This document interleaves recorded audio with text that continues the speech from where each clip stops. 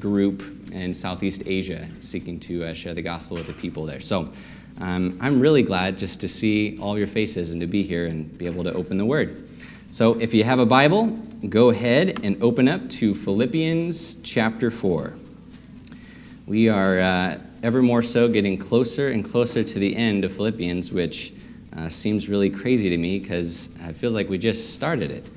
I wanted to thank you all for your prayers and support for our team as we were in Southeast Asia. Just knowing that Red Village Church was holding the rope and praying for us was a great encouragement in the midst of just our daily time seeking to share Christ. So thank you all for your prayers and support. I'm going to go ahead and read through Philippians 4, verses 1 through 9. And then I'll pray and ask for the Lord's help, and we'll jump into it. So, Philippians 4, verse 1. Therefore, my brothers, whom I love and long for, my joy and crown, stand firm thus in the Lord, my beloved. I entreat Euodia and I entreat Syntyche to agree in the Lord. Yes, I ask you also, true companion, help these women who have labored side by side with me in the gospel, together with Clement and the rest of my fellow workers, whose names are in the book of life. Rejoice in the Lord always. Again, I will say, rejoice. Let your reasonableness be known to everyone. The Lord is at hand. Do not be anxious about anything, but in everything, by prayer and supplication, with thanksgiving, let your requests be made known to God. And the peace of God, which surpasses all understanding, will guard your hearts and minds in Christ Jesus. Finally, brothers, whatever is true, whatever is honorable, whatever is just, whatever is pure, whatever is lovely, whatever is commendable, if there is any excellence, if there is anything worthy of praise, think about these things. What you have learned and received and heard and seen in me, practice these things, and the God of peace will be with you. Let's pray. Lord, thank you for your word. Thank you that you speak, God, through your holy word, that you have preserved for us to study and to gather around today. Please bless the preaching of your word and speak to us, God, for your glory. In Jesus' name we pray. Amen. All right, so this passage is only 9 verses, but there is a lot for us to study here. So we're going to try to just break it down verse by verse, and as we do so, we're just going to slowly work through this. Has really reminded me of something that a mentor of actually mine and Sierra had often told us whenever we would sit down and study the Bible with her. Her name was Joanne, but she would always tell us before we were going to have a Bible study, now make sure you read the passage slow because it's delicious.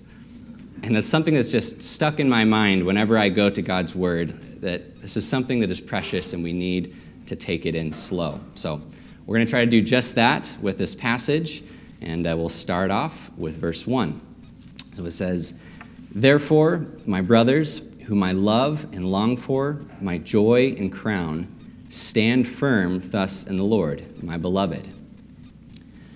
The therefore here in this text is referring to what Paul had just got done writing to the Philippians in regards to straining towards the goal that is the return of Christ, who has given us a citizenship in heaven. We do not set our minds on earthly things like those who walk as enemies of the cross of Christ, whose end is destruction, and whose God is their belly. Rather, we know that heaven with King Jesus awaits us, who will transform our lowly bodies to be like his glorious body. And we know that God is building this kingdom here and now through his people by the power of his Holy Spirit living within us. Therefore, keeping this goal in mind, Paul says, my brothers whom I love and long for, my joy and crown. Paul is referring to both brothers and sisters in Christ at the church of Philippi here in the text. And before Paul transitions into his final exhortations for the church of Philippi, he once again states his love and his longing for this church. Like, Paul is not writing this letter out of obligation or out of duty or out of perhaps boredom of this prison or out of personal interest. Rather, Paul is pouring out his love in every word and in every command that he's giving within this letter. He addresses the church as his beloved, which is the adjective form of the richest, deepest, and strongest Greek word for love. When Paul was imprisoned in Rome, his heart longed with the affections of Christ for the well-being and spiritual growth of God's church. And we see Paul re-emphasize this before going into his final exhortations here in our passage. So Paul also calls the church his joy and crown, which he also uses to describe the Corinth church and as well as the church at Thessalonica. Paul is saying the reward and joy of his work for Christ's kingdom is not personal merit or gain or material reward, but rather his reward and joy are the saints themselves. It is that they have come to know and love Jesus just as Paul has come to know and love Jesus. And knowing that God is redeeming lost sinners through him is what brings joy to Paul in the darkness of his prison cell. He knows his work is not in vain. Christ is saving and sanctifying the people that he has led Paul to proclaim Christ to. And that in itself is the best reward that Paul could ever receive here on earth. Paul tells those that he loves and longs for to stand firm thus in the Lord. This is a repeat of what Paul wrote at the beginning of his letter in chapter 1, verse 27, when he said, "Only let your manner of life be worthy of the gospel of Christ, so that whether I come and see you or am absent, I may hear of you that you are standing firm in one spirit, with one mind, striving side by side for the faith of the gospel." In verse 1, Paul is setting up for his final exhortations that are aimed to help the church stand firm in the Lord, so that they will remain spiritually stable. And as Paul already pointed out before, this begins with unity. So look with me at verse 2 and 3. It says, "I entreat Euodia and I entreat Syntyche to agree in the Lord. Yes, I ask you also, true companion, help these women who have labored side by side with me in the gospel, together with Clement and the rest of my fellow workers, whose names are in the book of life." Throughout the book of Philippians, there are hints of what the church may have been struggling with, like unity or being led astray by false teachers. But this is the most specific issue that Paul addresses in the entire letter of Philippians. It's clear that there is some large disagreement between these women in the church that had gotten bad enough to where Paul had been told about it while he was in prison. So Euodia and Syntyche were clearly not new believers to the Philippian church, since they had labored in the gospel with Paul, along with an individual named Clement and other fellow workers in the gospel. It's possible that Euodia and Syntyche were some of the first believers in Philippi. After Paul and Silas first arrived in Philippi, which is shared in Acts, they shared the gospel with Lydia, the seller of purple goods, along with other women who were there meeting together at the Gangites River. And so either way, Euodia and Syntyche were influential believers in the Philippian church who had probably been around for a pretty long time and were now in opposition against each other. And their opposition had an effect on the rest of the Philippian congregation, and Paul knew that this had to be dealt with. For as long as there was division amongst the church, they would not be able to stand firm. We do not know what Euodia or Syntyche disagreed about, but it's clear that whatever it was, it could not be more important than the unity of God's church. One commentary says, Paul understood that disunity robs a church of its power and destroys its testimony. And a church facing hostile external enemies cannot afford to have its members fighting amongst themselves. Therefore, Paul says, I entreat Euodia and I entreat Syntyche. And the word entreat here, it means urge or implore. So Paul is urging both these women to set aside their differences and agree in the Lord. And in doing so, Paul is zooming out to see the big picture of what's going on here. Each is a believer in Jesus Christ. They're now part of God's family, and Jesus has called them to live in unity for his name's sake. Paul has already pointed the Philippian church towards the example of Christ in chapter 2, saying that though Christ was in the form of God, he did not count equality with God a thing to be grasped, but he emptied himself. To agree in the Lord means to agree with the example of Jesus and to seek unity and peace, because that's what our Savior did with his time on earth. And that's his prayer and desire for us as his church. This is Jesus' same desire for us, that we would not divide or choose sides amongst the church, but that we would agree in the Lord for the glory of God. Division poses the same threat to us today. Trevor mentioned last week that we cannot become too comfortable around other Christians to the point where we lose sight of the goal. Because once we lose sight of the goal, we begin to place our focus on other people and places, which inevitably leads us to sin.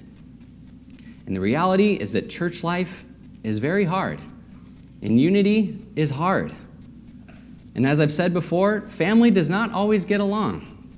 And it's easy for us to make the issues of our family in Christ the main thing instead of making unity in Christ the main thing. Without unity, we cannot remain spiritually stable. And we make ourselves susceptible to the enemy's lies and the folly of our own sinful flesh. We must seek unity. Paul emphasizes this to the church in Philippi. They must seek unity. Forgiving one another and pursuing peace is the thing that we must strive towards, so that Christ may be glorified for his church. Paul not only urges these women to agree in the Lord, but he also calls for his true companion to help these women in the midst of their disagreement. And the direct translation of true companion is true yokefellow, which means a partner who is bearing the same load under the same yoke. And so for those who don't know, a yoke is a wooden device that would be placed on the necks of two animals, and would be often oxen. It would pull the same load together for the use of farming and agriculture. So, like next time you're at work and you come up to your fellow coworker, you can say, "My true yoke fellow." I would greatly be obliged if you could send out an email to the rest of the office, and I'm sure your coworker will greatly appreciate that title. But in all seriousness, this was someone Paul trusted that also bore the responsibility of overseeing the Philippian church, which was most likely an elder. Paul makes it clear that it is also his responsibility to help these women be reconciled in their division. Elders are held accountable for overseeing the church and are tasked with unifying the church. And this is a noble task, for Jesus says, "Blessed are the peacemakers, for they shall be called sons of God." Paul also reminds his true companion that these women, as well as Clement and the rest of the fellow workers in Philippi, have their names written in the book of life. The book of life is a record of all God's redeemed people spoken about many times throughout the scriptures. Perhaps the most notable is Revelation 3:5 that says, "The one who conquers will be clothed thus in white garments, and I will never blot his name out of the book of life. I will confess his name before my Father and before his holy angels." These are God's people, saved and sanctified by the Lord Jesus, who will dwell eternally with God. Those in ministry are dealing with hard people or with hard circumstances, like this division that we're reading about here in Philippians. We should not forget these are God's people, whom Jesus has redeemed by his precious blood. So moving on to verse 4, the text says, "Rejoice in the Lord always. Again, I will say, rejoice." Paul's second exhortation to stand firm is also a repeat of something he has already told the Philippian church, to rejoice in the Lord. Rejoicing in the Lord is a major theme in the book of Philippians that Paul both demonstrates and he encourages the Philippian church to do, not just every now and then, but to do always. This exhortation is vitally important to the Christian's walk with God. Paul knew best that Christ did not die on the cross so that we could be happy at all times. Happiness is based on our circumstances, and as Christians, we're called to face difficult circumstances for his name's sake. As Paul had already stated in his letter, God has granted us to not only believe for Jesus' sake, but also to suffer for his sake. We are called to die to ourselves, to live without any selfish ambition, to offer ourselves as a living sacrifice to God in order to serve others and to serve Christ. And as Paul wrote within the darkness of his prison cell, he knew that many trials lay ahead for the Philippian church. Yet, in the midst of uncertain circumstances, difficulty, trials, there's one thing that would remain the same, and that is in God. We can rejoice in God always. God does not change. What God has said and established, absolutely nothing can change. Therefore, the finished work on the cross has sealed all who place their faith in Christ to an eternity with God in heaven, no matter what happens here on earth. And as Paul says in Romans, "Who shall separate us from the love of Christ? Shall tribulation or distress or persecution or famine or nakedness or danger or sword? As it is written, for your sake we are being killed all the day long, and we are regarded as sheep to be slaughtered. No, in all these things we are more than conquerors through him who loved us. For I am sure that neither death nor life, nor angels, nor rulers, nor things present, nor things to come, nor powers, nor height, nor depth, nor anything else in all of creation will be able to separate us from the love of God in Christ Jesus our Lord." Since nothing can separate us from the love of God, we rejoice. And since what God has done will never change, we rejoice always. The joy of the Lord is ours through Christ. We can rejoice in God at all times, no matter what the circumstance is, even in the difficult times. For joy is not a feeling. It is a deep down confidence that God is in control of everything for a believer's good and for his glory. And thus, all is well, no matter what the circumstance. In order for us to stand firm, we must rejoice in the Lord always. Paul makes this very clear. We must continually look past our circumstances to a God that has overcome it all and raise our hands in worship to an eternal rock and cornerstone that is Christ Jesus. If you're taking notes, write this down. There is never a time in our lives that is not fitting to rejoice in the Lord. I'll say that again.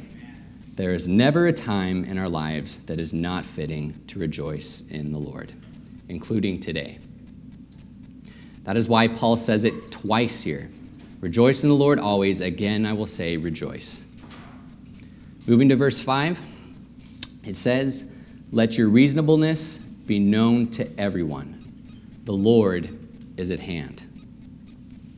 The word reasonableness here can also mean gentleness, or as another commentary says, gracious humility. Paul is saying that others should know you not for your rash or divisive things that you say, but rather for the things that you don't say, in gracious humility and gentleness. The Greek word for reasonableness encompasses the patience to endure injustice, disgrace, and mistreatment without retaliation, bitterness, or vengeance. It is this contentment with those around you, even when they do what is wrong.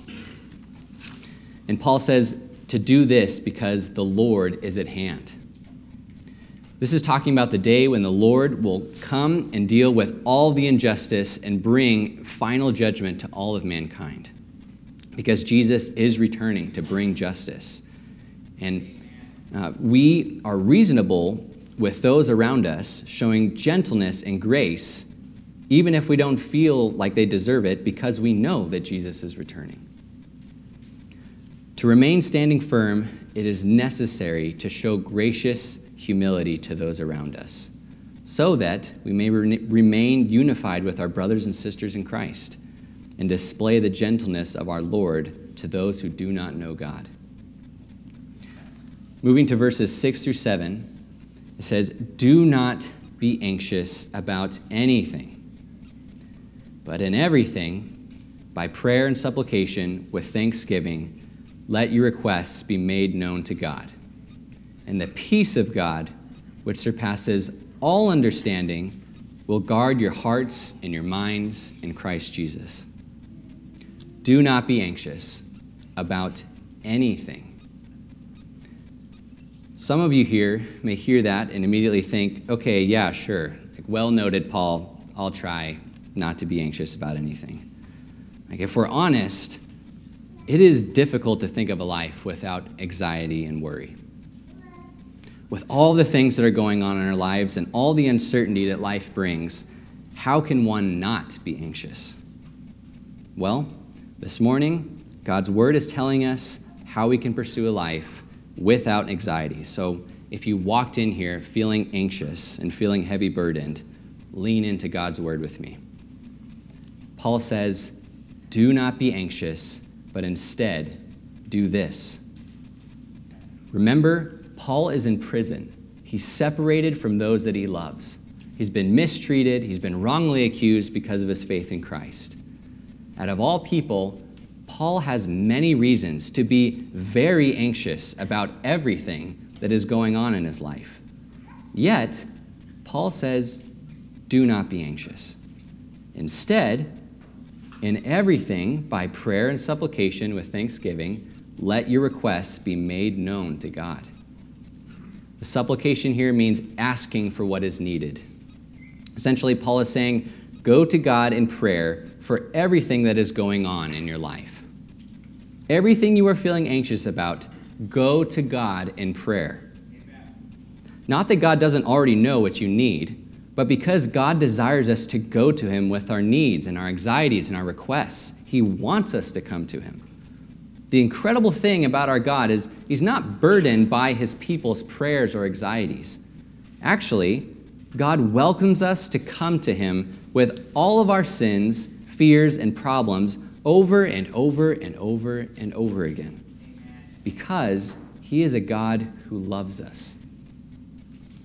Now, a key part in this verse that Paul mentions is to do this with thanksgiving. The attitude of the believer's heart when coming to God in prayer matters. If we come to God with our requests, doubting that He can help us or meet our needs, are we really praying to God? To those who have placed their faith in the risen Son of God, all of God's great and precious promises are available to you. God works all things for the good of those who love Him and who have placed their faith in Christ. Therefore, those who are spiritually stable, standing firm in God's promises, should approach God in prayer with thanksgiving, knowing that God not only hears His people, but because of Christ's finished work on the cross, He also answers the prayer of His people and draws near to His people. So we pray to God with thanksgiving, rejoicing in the Lord for His goodness and faithfulness, trusting God with every anxious thought and request. Thankful prayer brings a release from fear and worry because it affirms God's sovereign control over every circumstance in our life. And when we affirm that His purpose is for the believer's good. Now, moving to verse 7, Here's what Scripture promises for us when we do this. And the peace of God, which surpasses all understanding, will guard your hearts and minds in Christ Jesus. The peace of God here refers to freedom from anxiety that comes from God's literal presence with us. In John 14, Jesus told his disciples, "Peace I leave with you, my peace I give to you. Not as the world gives to you. Let not your hearts be troubled, neither let them be afraid." This is the supernatural peace that can only come from God, an inward tranquility of the soul that comes to those who have been reconciled to God through Jesus Christ. It surpasses all understanding, which means it's far above any kind of human reasoning that we could think of. Sometimes we view anxiety as like a sudden hindrance to our Christian walk with God that can't be hurdled or avoided or can't be changed. Yet we forget we serve a God who is far above our fears and anxieties. To the chaos and the wind and the waves of the storms of life, Jesus says, "Be still," and they are immediately stilled to a peaceful calm. Here in this very passage, God says he will do this very thing in the hearts and minds of his people who come to him with their prayers and needs with thanksgiving. Jesus says, "Come to me, all who labor and are heavy laden, and I will give you rest." This peace will guard the hearts and minds of those who are in Christ Jesus. But this peace is not available to the unbeliever. We must be reconnected to God through faith in the living Son of God, Jesus Christ, in order to receive this peace. And to those of you that are believers, if you came in here carrying heavy burdens or anxiety or fear, take them to the Lord in prayer. You will have the chance to do this after we finish studying this passage as we take the Lord's Supper together. And if you go home after service and you're still struggling with fear and anxiety, then I encourage you, continue going to the Lord in prayer. And I don't mean like a small prayer before you eat dinner or go to bed. I mean earnestly seek the Lord on your knees. And if you're married, then do this with your spouse. Pour out your heart to God and thank him for his goodness and faithfulness in the midst of whatever you're struggling with. And the peace of God that transcends all understanding will guard your hearts and minds in Christ Jesus. This is his promise to us. Moving to verse 8, the text says, "Finally, brothers, whatever is true, whatever is honorable, whatever is just, whatever is pure, whatever is lovely, whatever is commendable, if there is any excellence, if there is anything worthy of praise, think about these things." Here, Paul is giving his last encouraging exhortations to the Philippian church before he concludes his letter. He points out that in order for God's people to stand firm, they must be thinking about godly virtues. For those that are in Christ, there are two things we can fill our minds with. Things of the Spirit that Scripture says brings life and peace, or things of the world that Scripture says brings death. To be honest with you, this verse has been the most convicting for me personally. I think this is probably one of the more prevalent sins in our culture right now that we tend to accept and normalize, is what we're filling our minds with and that culture says is acceptable.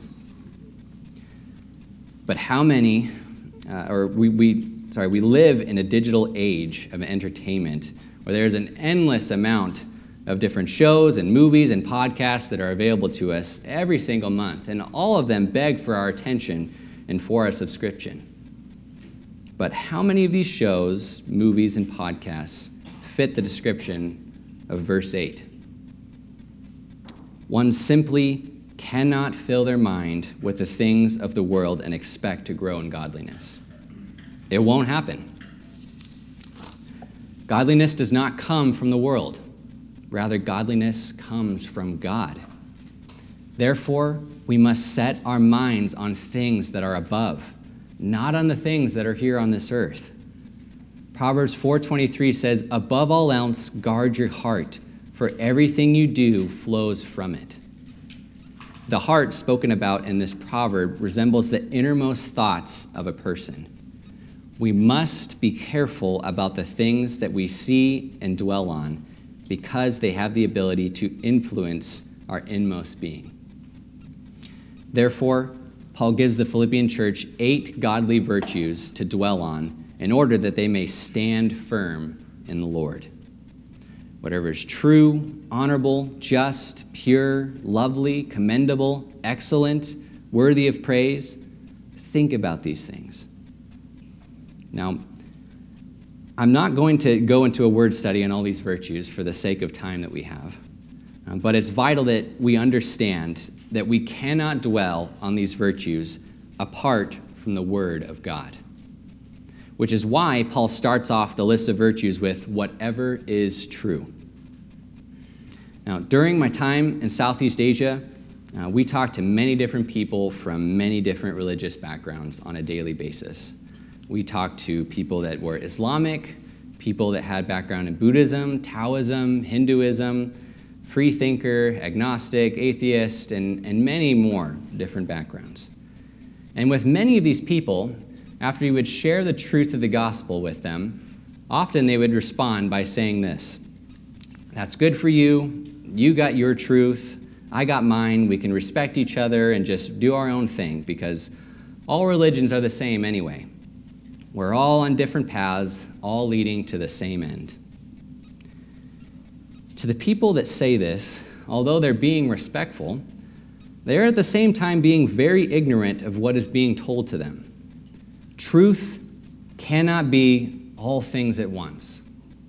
I'll say it again. Truth cannot be everything at once. Truth, by definition, is that which is true or in accordance with fact or reality. Jesus said, "For this purpose I was born, and for this purpose I have come into the world, to bear witness to the truth. Everyone who is of the truth listens to my voice." Jesus also said, "I am the way, the truth, and the life. No one can come to the Father except through me." If you hear the gospel and in response say, "That's good for you," you're calling God a liar just the same. You are actively rejecting Jesus' sacrifice on the cross and saying Jesus is a liar and is not true. Jesus says, "The one who rejects me and does not receive my words has a judge. The word that I have spoken will judge him on the last day. But to those who repent and believe, they will receive life from the only one who has conquered sin and death and been raised back to life." God's truth is found here in God's word. Every last word is trustworthy and true for the salvation of all who believe. This is where we learn about God, and therefore this is where we find the source of these godly virtues. Think about the truth of God's word. Think about what God has declared to be honorable, just, and pure in his word. Think about the commandments and actions in the Bible that are lovely, commendable, and excellent. Think about the one and only true God who is worthy of all our praise and adoration. Do this first and foremost through reading the Bible. And whatever else points us to the scriptures, whether it be songs or sermons or books or even shows and movies, think of these things as well. But as the source in which where we find our truth and find these virtues, we go to God's word. Looking at verse 9 now, our passage ends today by saying, "What you have learned and received and heard and seen in me, practice these things, and the God of peace will be with you." Paul encourages the Philippians to not only think about the things that reflect God and his word, but also to practice these things. As James says, we're not to just be hearers of the word, but we're also to be doers of the word. Paul sums up everything that he has taught the Philippians, whether it's by this letter or in person or things that even just they've heard about him. He says, in all these things, put them into practice. Everything that the Philippian church has received from Paul and his example, they are told to just keep putting them into practice. Do not get weary in your practice of godliness, for the God of peace will be with you. Not only does the peace of God fill his people who come to him, but the God of peace himself is with us and will continue to lead us in becoming more and more like Christ every day. With that, Paul ends his final exhortations that allow for God's people to stand firm in the Lord. And as I said at the beginning of this sermon, there is a lot here that we as believers can be thinking about in relation to our own lives. These final exhortations that Paul gives are both deeply encouraging and deeply challenging. All of us fall short of these exhortations at some point, in some place. But in all of our shortcomings, we have a perfect advocate who has stood firm in the Lord until the very end. And he is the Lord Jesus, who came to this earth as fully man and fully God to proclaim the truth and to provide a way for sinners to be forgiven through his death and burial and resurrection on the cross 3 days later. If God, through his word, has convicted you this morning of sin, or you have not been applying these exhortations, then I encourage you, turn to Jesus. He is faithful to forgive us and to help us stand firm. Be of great courage that this is the life that God calls us to live, and he also equips us to live it. Like this life and these exhortations that we're reading about in God's word, like they're incredible. And God has called us to this kind of living.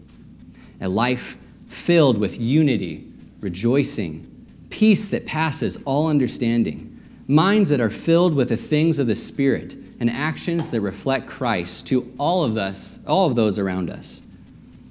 If you're here and you do not know Jesus as your personal Lord and Savior, know that this offer remains available for you as well today.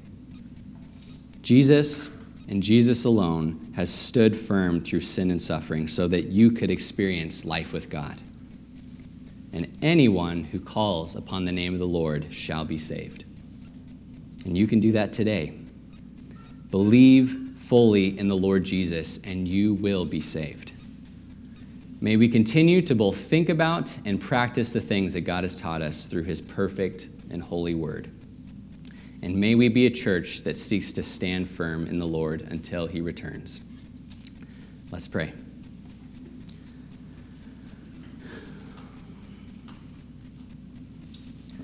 Father, thank you just for this great passage in your word. Thank you that it is true and that all of it is trustworthy.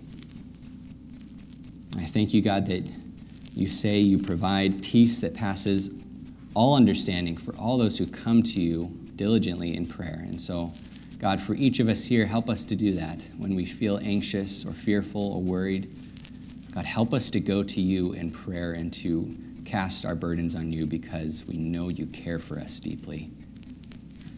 And God, help us to rejoice always because you are always worthy of praise, God, and rejoicing. And for you do not change.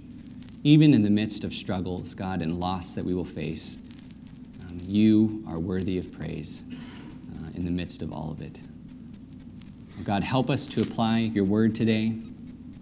Help us to stand firm as a church, Lord, in unity and to continue to seek out loving one another and God, agreeing in the Lord, for that is what you called us to do. Thank you for your word. Thank you for this morning. And God, to your name be the glory and praise, we pray. In Jesus' name, amen.